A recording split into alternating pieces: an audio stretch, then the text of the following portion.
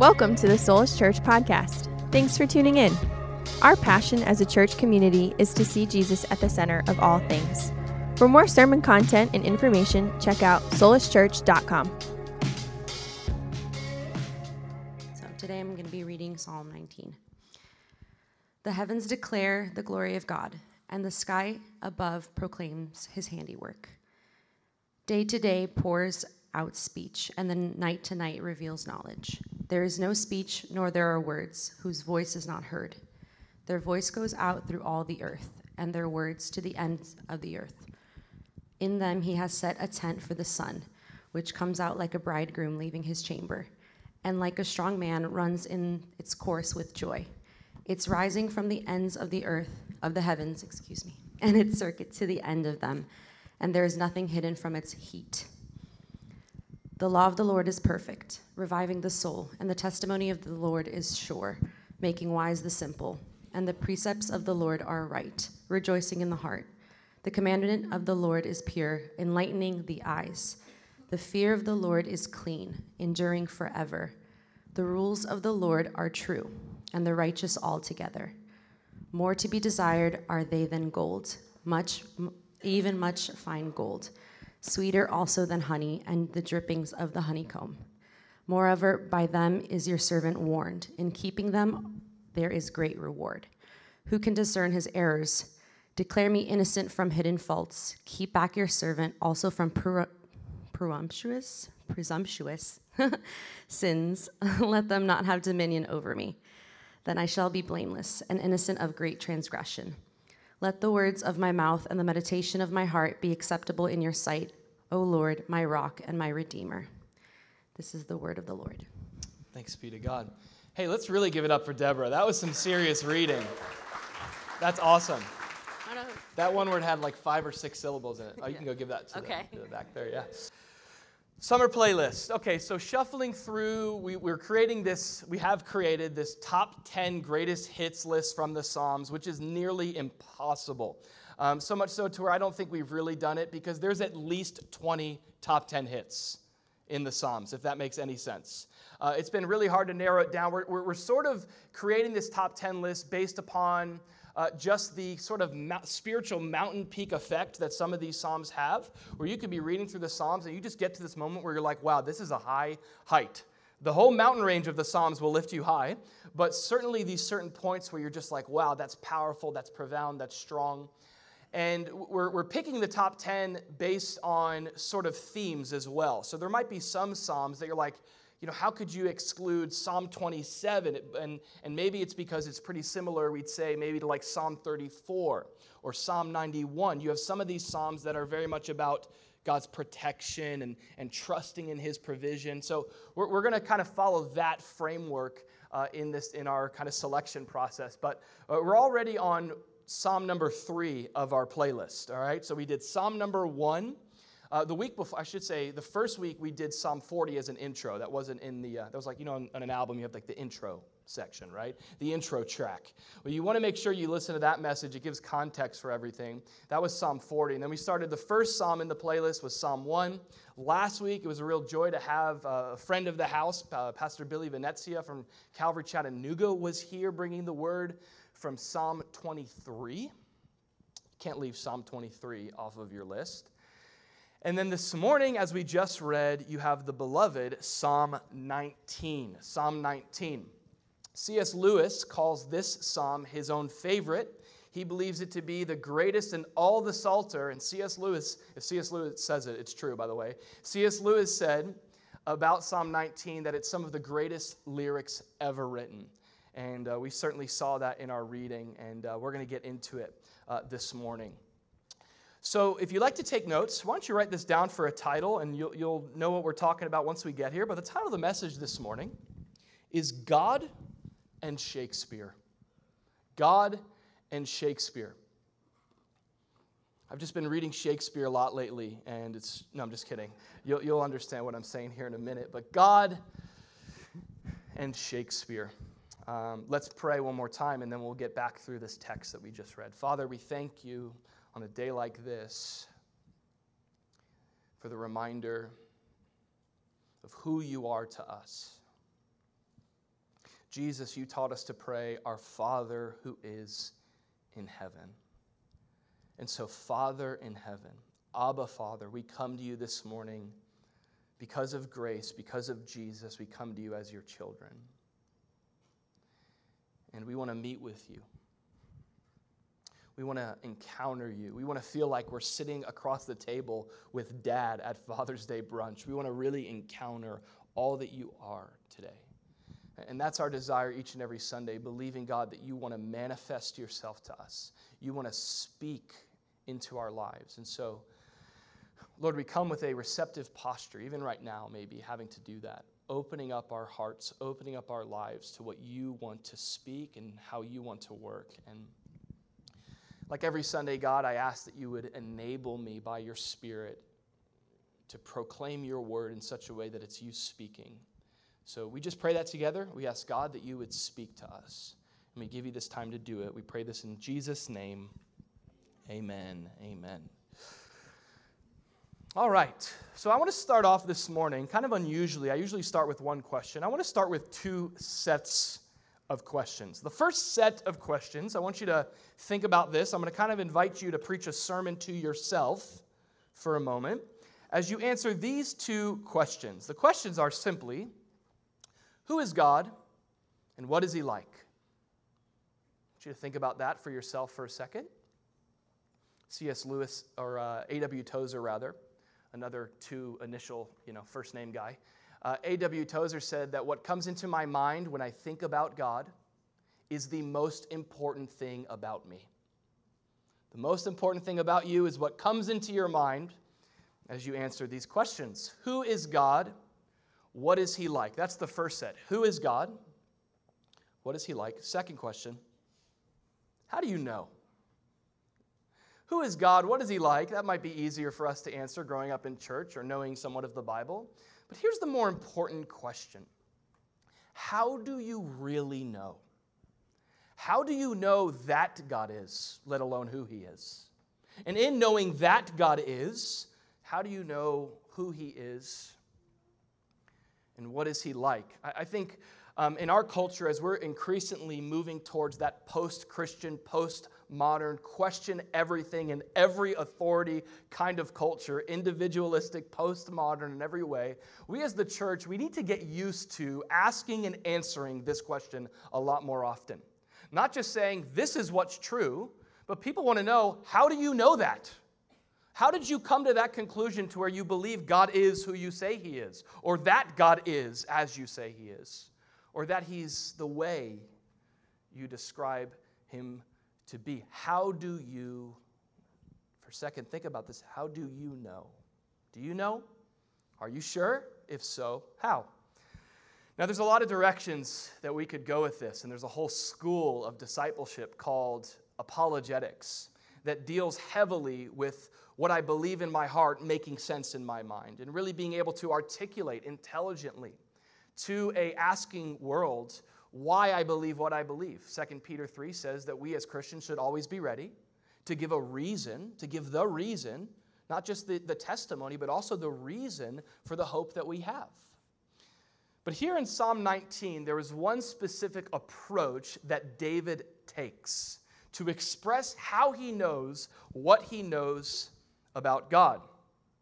And if Psalm 19 were to give an answer to that question, the answer would be this. How do I know who God is and how do I know that God is? He would say, I know because, listen closely, God has chosen to reveal himself.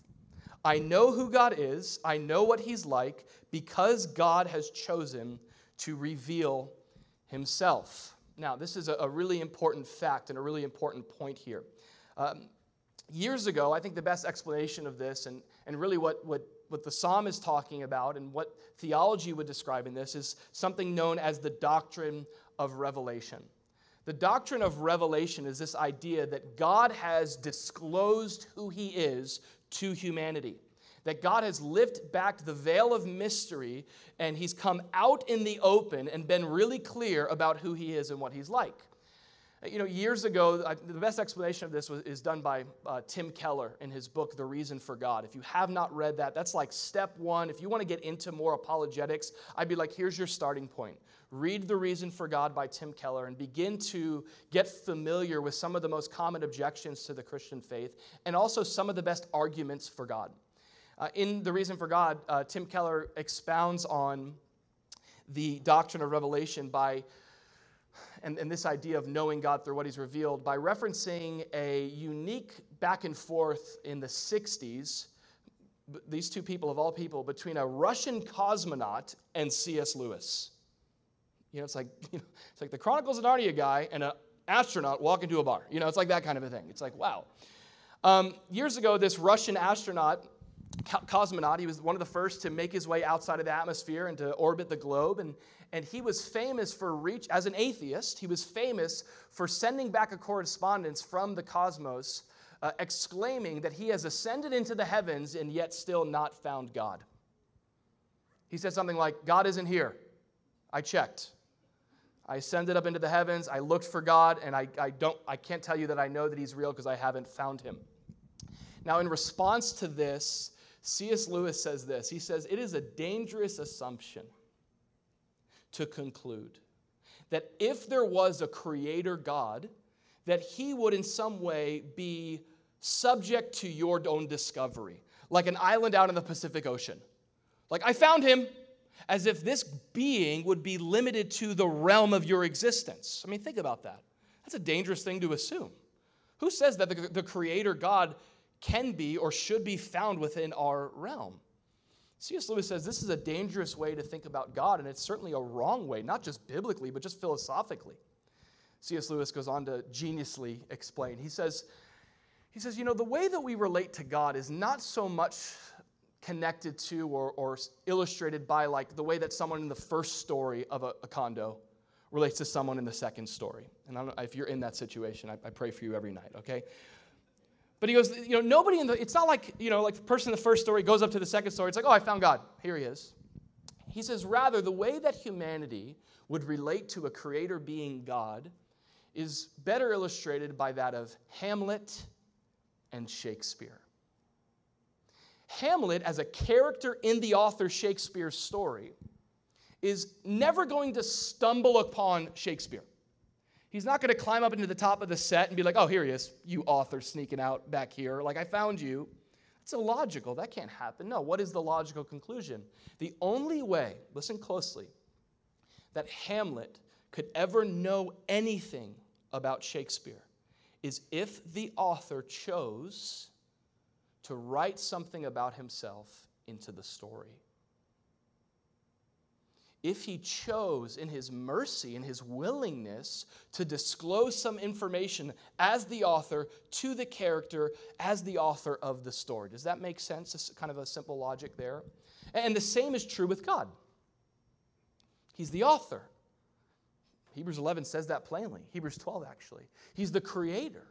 The only way you and I could ever know anything about God is if he were willing to write something about himself into the story, if he were to make himself known. Now, you have a lot of different viewpoints of this. You have first, atheism. Atheism says, there is no God, and I know that.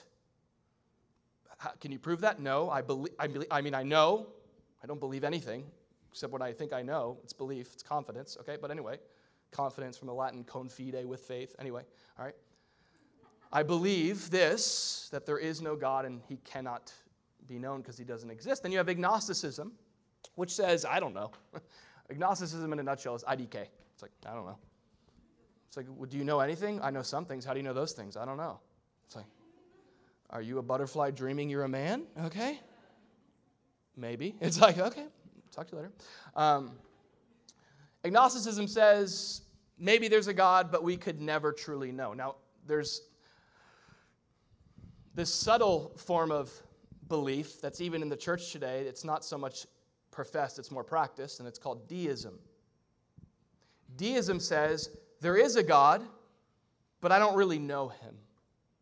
Or he can't be known. That's actually a real belief. A lot of the founding fathers of our country were deists. They believed that God was sort of this, as Al Pacino described in a movie, this absentee landlord that sort of got the place fixed up, set it into motion, and then went to his vacation home in heaven, I guess. That's the illustration. That's this sort of view of deism. There is a God, but there's no connection. There's no personal knowledge between me and him. And then you have the Christian faith that says there is a God, and he can be known because and only because this God has revealed himself. Because and only because this God, in his love and his grace, was willing to make himself known to his creation. And when you read Psalm 19, it's like so much more than that. As David is looking up at the starry skies, as David is looking deep into the well of God's word, he says there, even if you notice that verse 2, that there's this revelation of knowledge, night unto night revealing knowledge. The idea in Scripture is not just that God has been willing to show himself, but he has come out in the open, like he hasn't hidden at all. He's right there to be found. I think of the difference between playing hide and seek with Penny and Evie, my two daughters. One's 3, one's 5. Evie is impossible to find, okay? Like, I played hide and seek with the kids the other day. It was a little rainy out, and Evie found herself like in some back crevice behind some bins under my bed. I was like getting nervous. I'm like, where is she?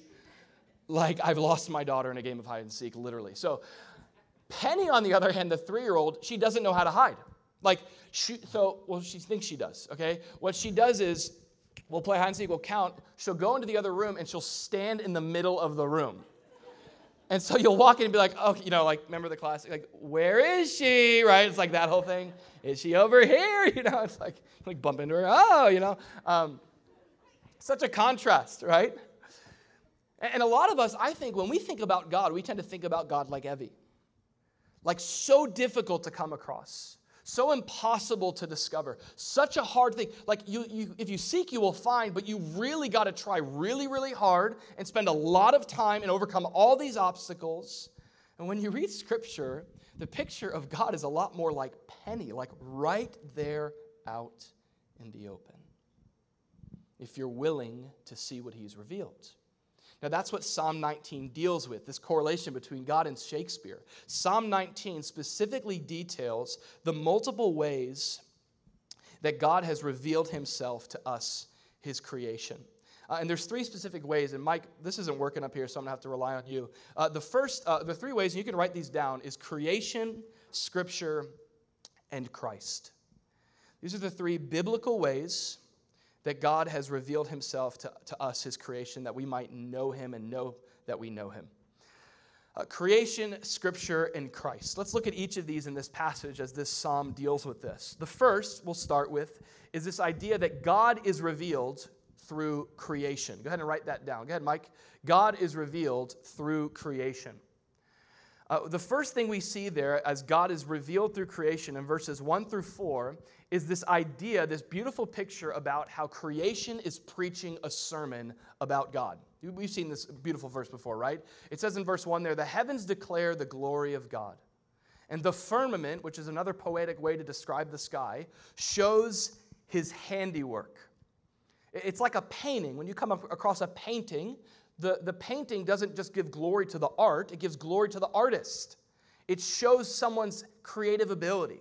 It reflects this artistic skill that someone else had. It reveals handiwork. The heavens declare the glory of God. This is written by David, the shepherd.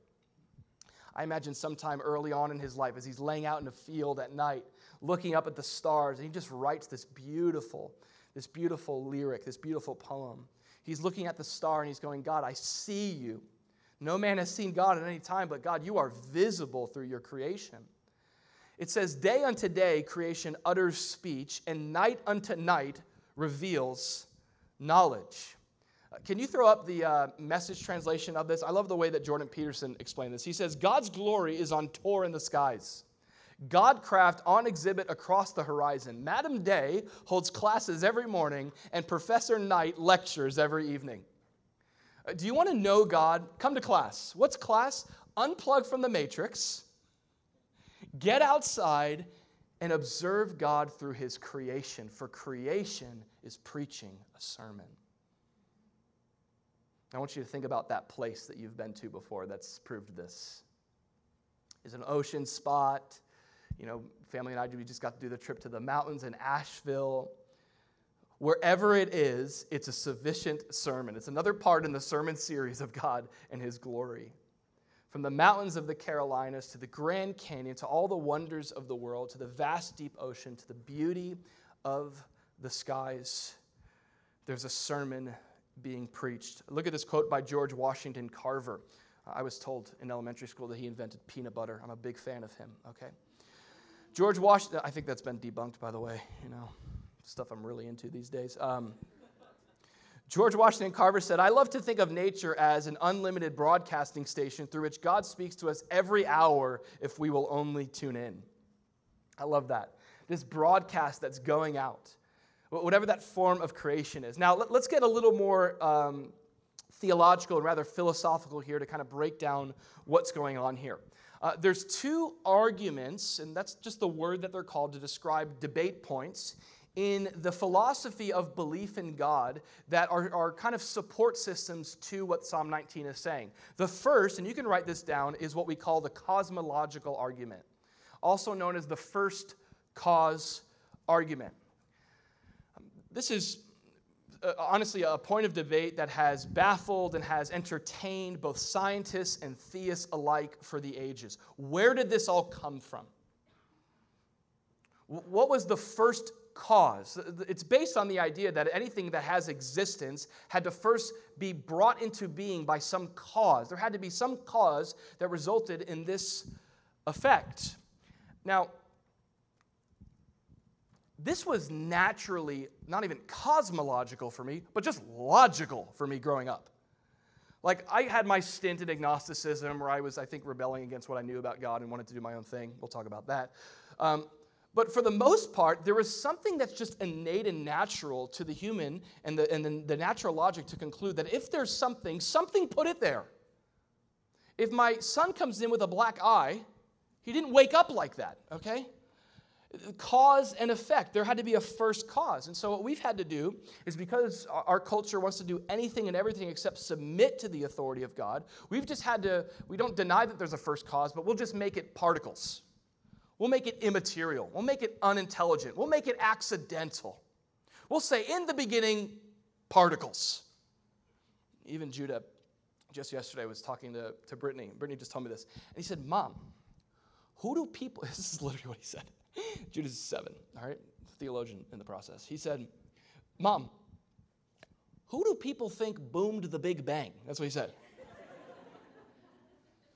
Who do people okay, fine. He's like, fine, there's the Big Bang. There's the who Big Banged it? Who boomed it, right? Who came across and said, come into being? And of course, the scientific community, the secular culture, not wanting to submit to the truth of God, is going to default to some mystery, some we don't know. Okay, well, who started the what you don't know? What was the first cause behind that? Could it be that there was more than accident? There was intention. This is the cosmological argument. Here's what Hebrews 11:3 says to kind of describe what we believe. Hebrews 11:3, which I'm going to pause there and say I'm really excited. In the fall, we're actually going to be doing a walkthrough, understanding and studying faith. We're going to do a whole series on Hebrews 11. So here's a little preview to what we're going to be studying in the fall. Hebrews 11:3 says, "By faith we understand." That's important, by the way. Did you know that you can have understanding with your faith? I just believe. Why? Because I believe I'm a believer and I believe. Okay, chill, all right?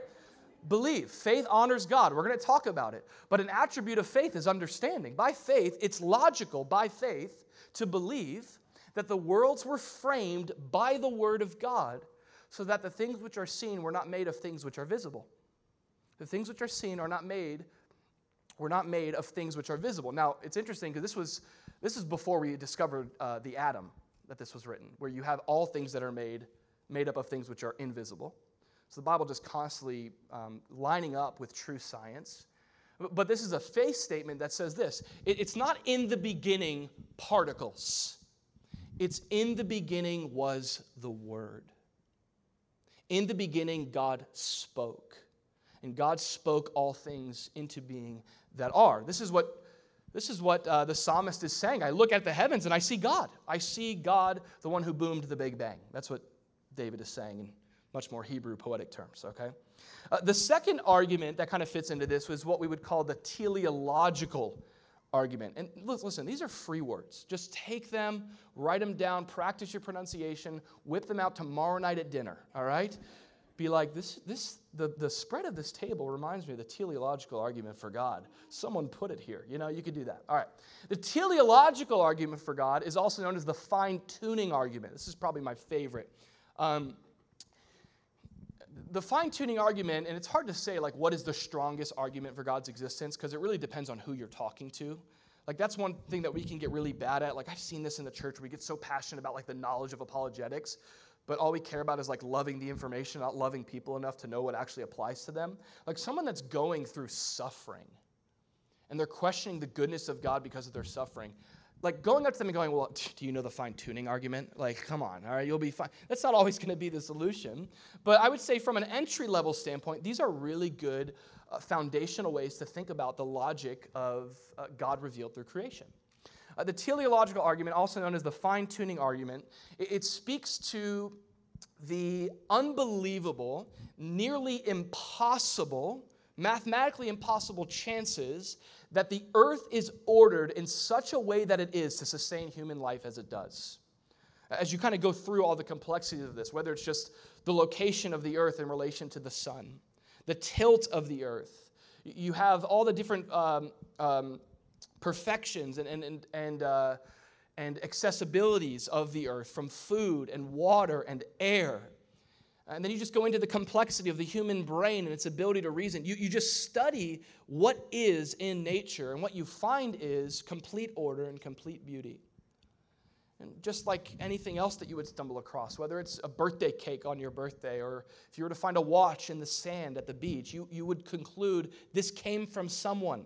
Someone thought up the design because of this complexity. Now, I'm going to do us a disservice to try to explain this as good as someone like William Lane Craig, who is one of my favorite apologists. William Lane Craig. If you're into this, read anything and everything that he's written. All right, so here real quick, we don't often do this, but I got a 6-minute video for you. You're going to walk out with a fuller heart and bigger brain. Check us out, all right? The fine-tune argument.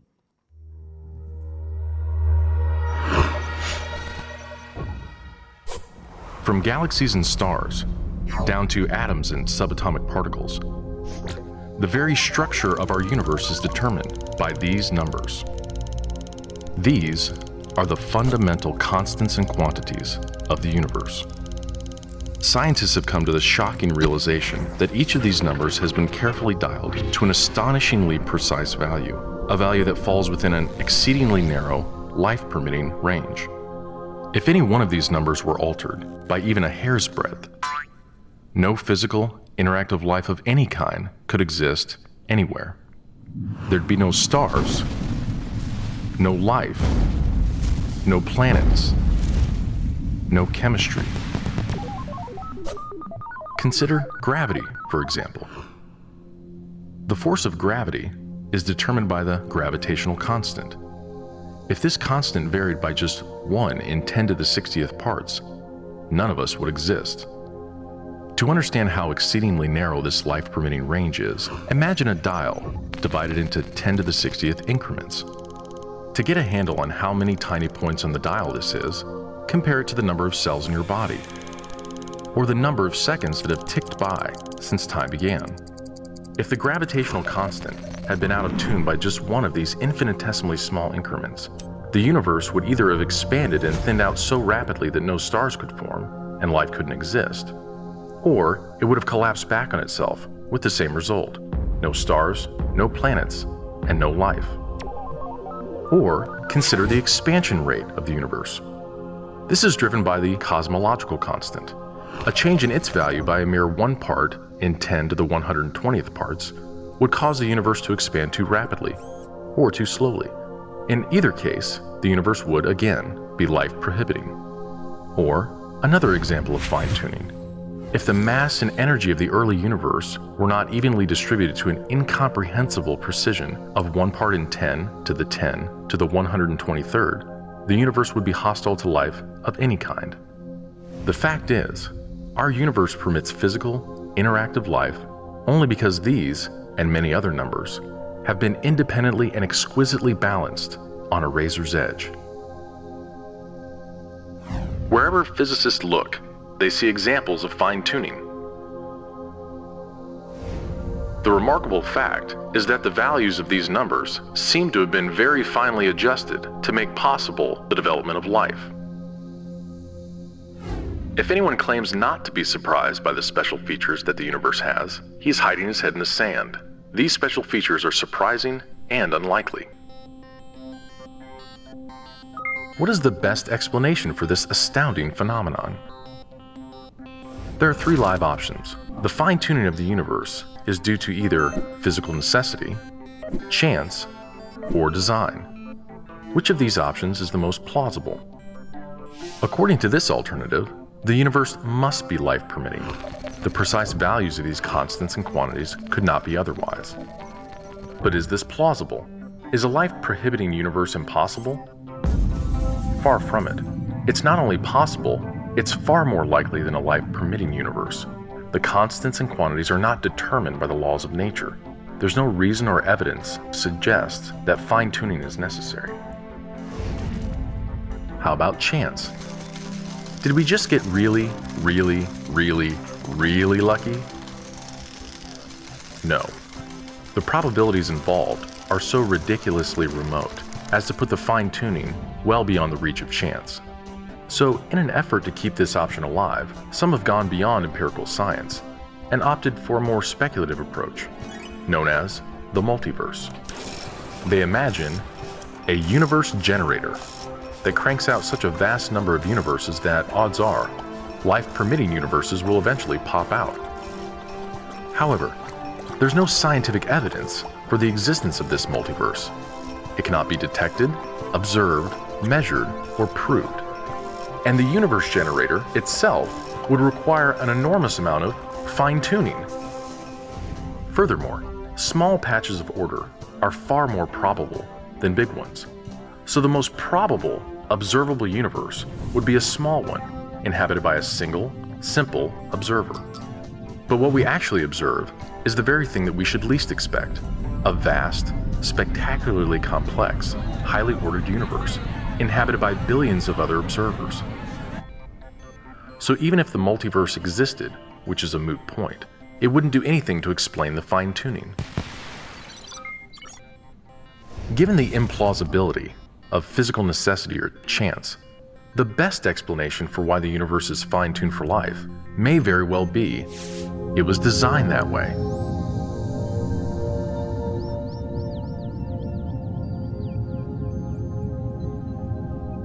A common-sense interpretation of the facts suggests that a superintellect monkeyed with physics, and that there are no blind forces worth speaking about in nature. The numbers one calculates from the facts seem to me so overwhelming as to put this conclusion almost beyond question. There is for me powerful evidence that there is something going on behind it all. It seems as though somebody has fine-tuned nature's numbers to make the universe. The impression of design is overwhelming. The heavens declare the glory of God. The skies proclaim the work of his hands. Day after day they pour forth speech. Night after night they reveal knowledge.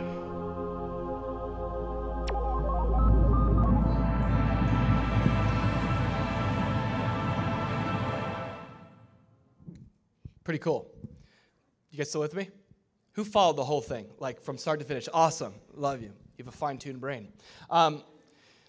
Listen, this is why Psalm 14:1 says that the fool says in his heart there is no God. Now, that doesn't mean you go up to someone who's an atheist and say, oh, hey, fool, what's up? Don't do that. It's not a way to win someone to Christ. But this is an honest assessment of someone not believing in, not affirming, and having faith in the fact that we understand that all things that are here were made by things invisible, by God himself, who finely tuned the universe as it is. Anything finely tuned reflects a fine tuner. That's the idea. And it's just, biblically, it's just a foolish way to live. It's foolish. It's a foolish decision to say God doesn't exist. It's a foolish posture. In fact, look at Romans 1. Paul expounds on this. You guys have seen this, right? Romans 1 says this. It says that the wrath of God, the just and holy wrath of God, is revealed from heaven against all ungodliness and unrighteousness of men who suppress the truth of what they know about God. They suppress it in a life without God of unrighteousness. It says this in the next verse. It says, because what may be known of God is manifest in them, for God has shown it to them.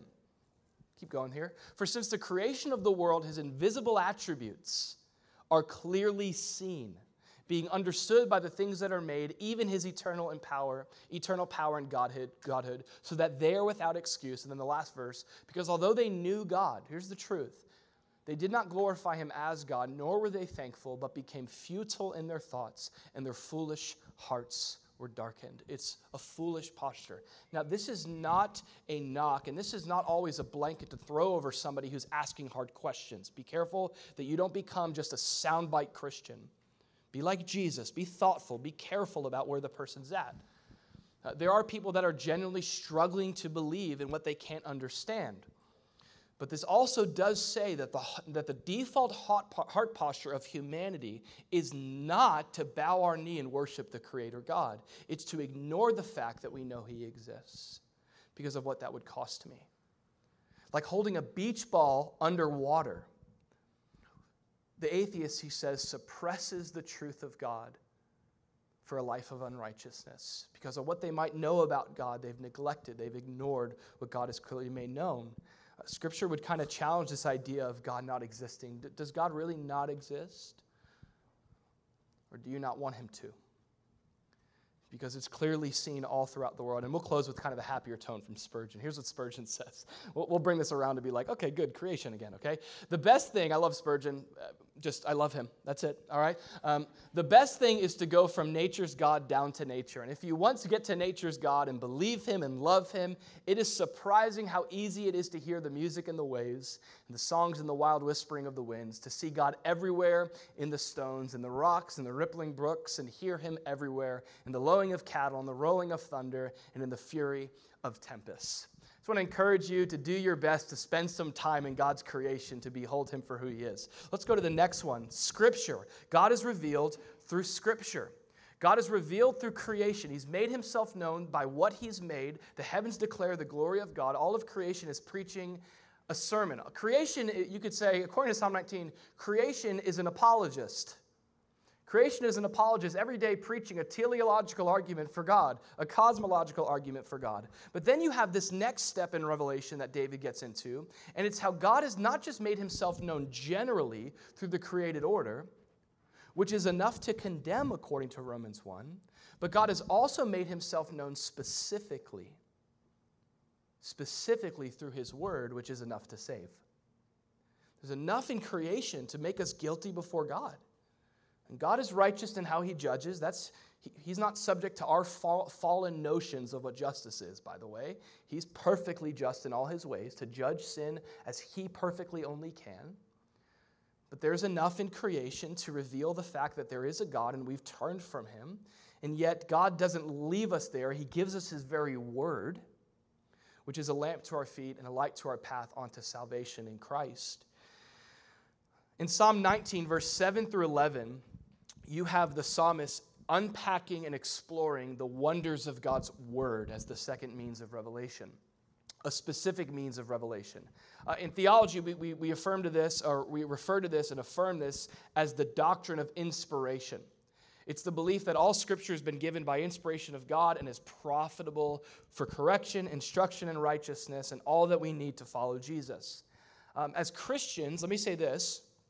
What we do with the Bible is we confess and we believe this book to be the holy word of God in agreement with Moses, David, Jesus, Paul, and the church throughout the ages. This wasn't my idea to go, I think this is the Bible. This is what I'm going to say today. Harry Potter, not the Bible. This, the Bible. I think I'm going to go with this book. This didn't start with us. This started with Israel and their tradition. This started with Jesus, who affirmed the authority of the Scripture. It's been well said. Dean McShane, he says it well when he says, I don't believe in Jesus because I believe the Bible. I believe the Bible because I follow Jesus. And Jesus affirmed the Scriptures. And so we confess and agree with all the church fathers, with Jesus himself, that this is the canon, the inspired word of God. It's both the canon, like kaboom, all right? But it's also the rule and the measurement of God's word. Now, obviously to this point, everybody has an opinion about the Bible. Even in this room, we have differing opinions, differing Christian opinions, differing non-Christian opinions, differing secular opinions. Of course, it's the most popular book, the greatest book ever sold, so much so they won't even include it on the best-selling list anymore, because it just is always going to be in number one. You've got to have like the asterisk on whatever is number one. It's like, except for the Bible, it's always number one. But it's true. It's this common book. It's a popular book, the most famous book, and everyone has an opinion of it. What's so beautiful about Psalm 19 is that we get God's opinion of the Bible. I love that. It's like you get to sit down with the director and hear his heart for the movie. You sit down with the author and you want to know, what does he think about what he wrote? And that's just so important. It's important for us first as Christians. It's important for us to make sure that we have the same view of the Bible as God does. It's important for us to see Scripture through the eyes of the Lord, not just through the eyes of culture or the eyes of our struggle. And this is what we have here. Now, Psalm 19, it's 6 descriptions of how awesome the Bible is. I love that. It's been called a mini Psalm 119, a mini Psalm 119. Psalm 119 is like, it's the longest chapter in all the Bible, where it's just like over and over again in different poetic ways, being like, the Bible's awesome. It's so awesome. It's epic and awesome. Like 173 verses, I think. Psalm 19 here, in these short verses, is like a mini version of that. It says this, David writes, "The law of the Lord is perfect, converting the soul." Looking at how God has revealed himself through Scripture. And he starts with the word, and he uses these different descriptions of the Bible, and he starts with the law of the Lord. The word law, it just means divine instruction. That's what the Scriptures are. Scripture is a manual for life given to us by the manufacturer of life. And it leads us in how we should live. And this divine instruction, it's not suggestion, it's perfect. The law of the Lord is perfect. I can give you instructions and suggestions all day long. Unless I'm quoting from the Bible, probably not perfect instruction. But it's perfect. And what does it do? It converts the soul. I love that. Another word for convert there is restore or transform. God's word, God's divine instruction is perfect. What does it do? It transforms our what? Our soul, our innermost being. The soul is everything you are except for your physical life. It's who you truly are. There's been so many conversations about how to truly define the soul, but the soul is just the inner person. C.S. Lewis says, we don't have a soul. We are a soul and we have a body. It's who you really are. And that's what God's word transforms. We know this. It's important to make sure that we're not just people that let God's word transform like what we do. Divine instruction. Here I am to do the instruction. Right? I grew up hearing that.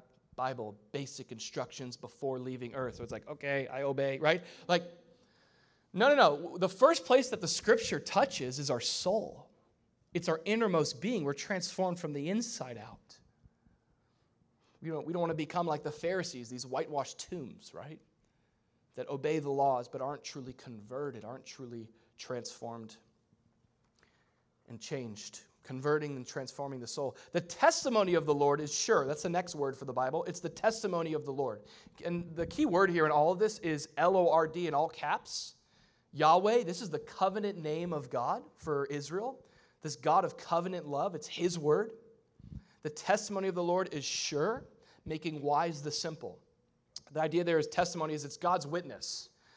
So the Bible is like bring God to the stand and ask him about everything in life.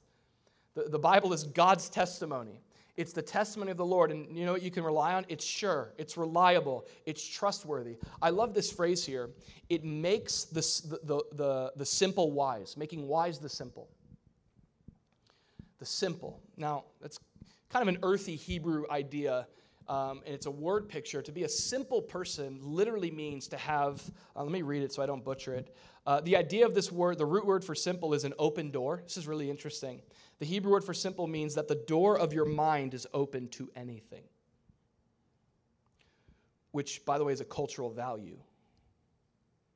Oh, you're a Christian. You're just so closed-minded. You need more of an open mind. It's like, really? Like, I don't know about you, but I get, like, the stuff that goes on in here sometimes. Do you ever find yourself having to close the door? Like, no. Like, imagine if you were just open-minded. Like, no. I would have already derailed this whole thing, okay? And so that's a cultural value. Like, when people tell me, like, you know, I'm just so open-minded, sometimes I want to be like, you should close your mind. Close that thing. You just let anything in there? God's word, it exists, listen, to make people that have just naturally default open minds to anything learn how to wisely conclude what they should allow in to be truth. I'm open-minded. That's not a biblical virtue. That's actually a biblical danger. That's a place that's frowned upon in Scripture. Get out of that and let God's word make the simple wise. It goes on to say in the next verse, it says that the statutes of the Lord are right, rejoicing the heart. I love these old school words for the Bible. I'm going to start saying, good morning, everyone. Open up your statutes to Psalm chapter 19. The word statutes, it means doctrines or precepts. These are absolute principles for life. That's what God's word is. Absolute principles for life. And God's principles are right. They're correct. They're accurate. And when we live along the way of God's word, it produces joy. It rejoices the heart. Think of Jeremiah, who found God's word. He ate God's word, and he said, God, your word to me was the joy and rejoicing of my heart. That's what God's word does in our lives. He goes on to say commandments of the Lord. The commandments of the Lord, these are divine decrees or mandates upon man. Commandments. How to live. Not just instruction, live this way, but commandments. You're expected. This is a command. This is a mandate. And God's mandates upon man, because God loves man, they are, I love this, they're pure. It's a pure commandment. The idea there is clear direction for life.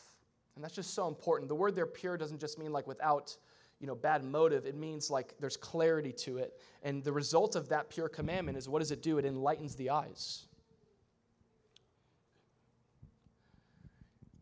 I don't want this to sound boastful, but it's just true that if you see the world through the lens of Scripture, you see the world as it really is. You just do. And we have that as Christians. Like, we get to see things as they really are. And I don't mean like in a weird way, like, oh yeah, I know, Andrew, you should come hear my conspiracy theories. I'm not talking about like that. I'm talking about the truth of what God says about life and the world and why we're here and what's wrong. God's word enlightens our eyes to see things clearly. Maybe for you, it's like you've gone through a situation. It's amazing what God's word can do to defog the lens. And you go, I see what's going on. I'm not going to react in the flesh because I know what the Lord's doing there. All right? So important to let God's word, the revelation of God, do that. The commandment of the Lord. Now, the last section here is the fear of the Lord is clean, enduring forever. I love that God calls his word fear, the fear of the Lord, or another word for it is awe and worship. That's what this book is. At the end of the day, this is not a book about me and you. This is a book about God and his glory and how worthy he is and how good he is and how beautiful he is. So much so that you could call this book the worship of the Lord. That's what this is. Like, so if any of our Bible reading is not leading us to further fear the Lord and worship the Lord, we're reading it wrong, right?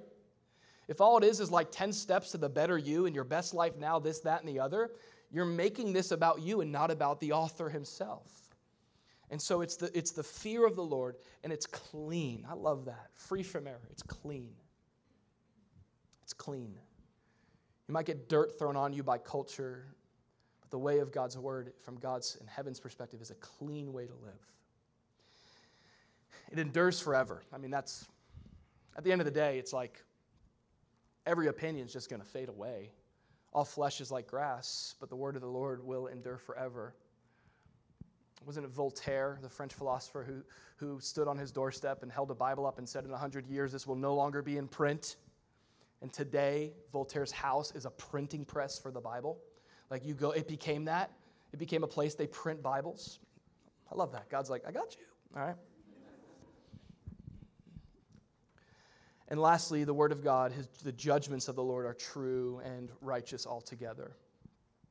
And so David concludes, and I'll invite the band to come up. I want to be faithful to time here on Father's Day, and we'll have to cut the meal short. But David ends with this description of God's word as being reliable. It's God's judgments, his divine verdicts is what that means. God's conclusions, the divine verdicts from God's holy tribunal. He's like, here's what I see. Here's what's true. And that's what it says, that God's word is true. And it's good to sometimes just sit in that, isn't that? Like, sometimes we don't know what is true. You know what I mean? Where it's like, what's true anymore? What's true about culture? What's true about me? What's true about life? And isn't it so good to have a source of truth? It's been called timeless truth for truthless times.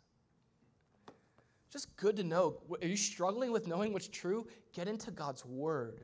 His judgments are true, and they're righteous altogether. The conclusion is that they are to be desired, is the last verse. Desired more than gold, yea, than much fine gold, sweeter also than the honeycomb. Honeycomb, that works too. All right? The idea there is because of the truth of what God's word is, we should seek after God's word. We should hunger after God's word. And we'll close in worship by this last reflection, and it's the idea that God is revealed ultimately through Christ. And I wish I could kind of get into this for another 20 minutes because I could. But at the end of this psalm, notice the last verse where David, as he's wrestling with his inability to keep God's word. That's what he says. Man, when you keep the Bible, you're like, there's great reward. Man, keep in the way of God. Now, he makes that principle because that's true, but then he kind of numbers himself with all of us, which is like, that would be nice. Wouldn't it be sweet to keep God's word and to obey God's word? He goes into asking God to cleanse him from what he knows about himself, that he often fails to obey God's word, that he's a sinner. And the very end of this sermon, David has this psalm, David has this prayer. Go to the last verse. I think it's 14. David says, in verse 14, he says, let the words of my mouth and the meditation of my heart be acceptable in your sight, O Lord, my strength and notice what he says, my Redeemer. God, you're glorious through creation. That's what David says. You've revealed yourself. I see you in creation. God, you have been specific in revealing who you are through your word. I get to know what's true, what's right. I get to have a way to live that converts me from the inside out. And then David looks at his own life and he goes, as glorious as you are, I see that I'm not. I'm inglorious. I am constantly falling short. My words and my meditations are in need of your grace. At one point he says, God, keep me from presumptuous sins. Keep me from sins that are prideful. He just recognizes his tendency. And here's where he's left to go. God, you are so glorious, but thank you that you're also my Redeemer. Because I'm a sinner, he says. The scriptures say that Jesus is our redemption. The Christ. This is the last way that God has revealed himself, through Jesus himself. You know, remember in the beginning we talked about this idea that we can only ever know God if he's willing to write about himself in the story. But when we're preaching the gospel to people and you're explaining that to people, when you get to Jesus, what you actually get to say is God wrote himself as a character in the story. He entered the story. He didn't just kind of give clues to his existence. He looked into the story, he looked into your story, and he knew that your story was incomplete without Jesus. So he said, I'm going to send my son Jesus to fill what's missing in your life, to redeem you, buy you back to God because of your sin, despite even your sin. I'm going to go to the cross and become sin on your behalf. I'm going to rise from the dead. There's a hero in this story. I'm going to overcome your greatest enemy. And in seeing Jesus, the Bible says this, that in seeing Jesus, you get to see the Father. There's no more clear picture of God than Jesus. People say, man, I want to see God. I want to see him in the flesh. Well, the question isn't, do you need to see God in the flesh? Because people have done that. Like Judas saw God in the flesh. The question is, are you willing to behold him and bow your knee to him and open up your lives to all that he truly is? And that's the invitation we have through the very person of Jesus.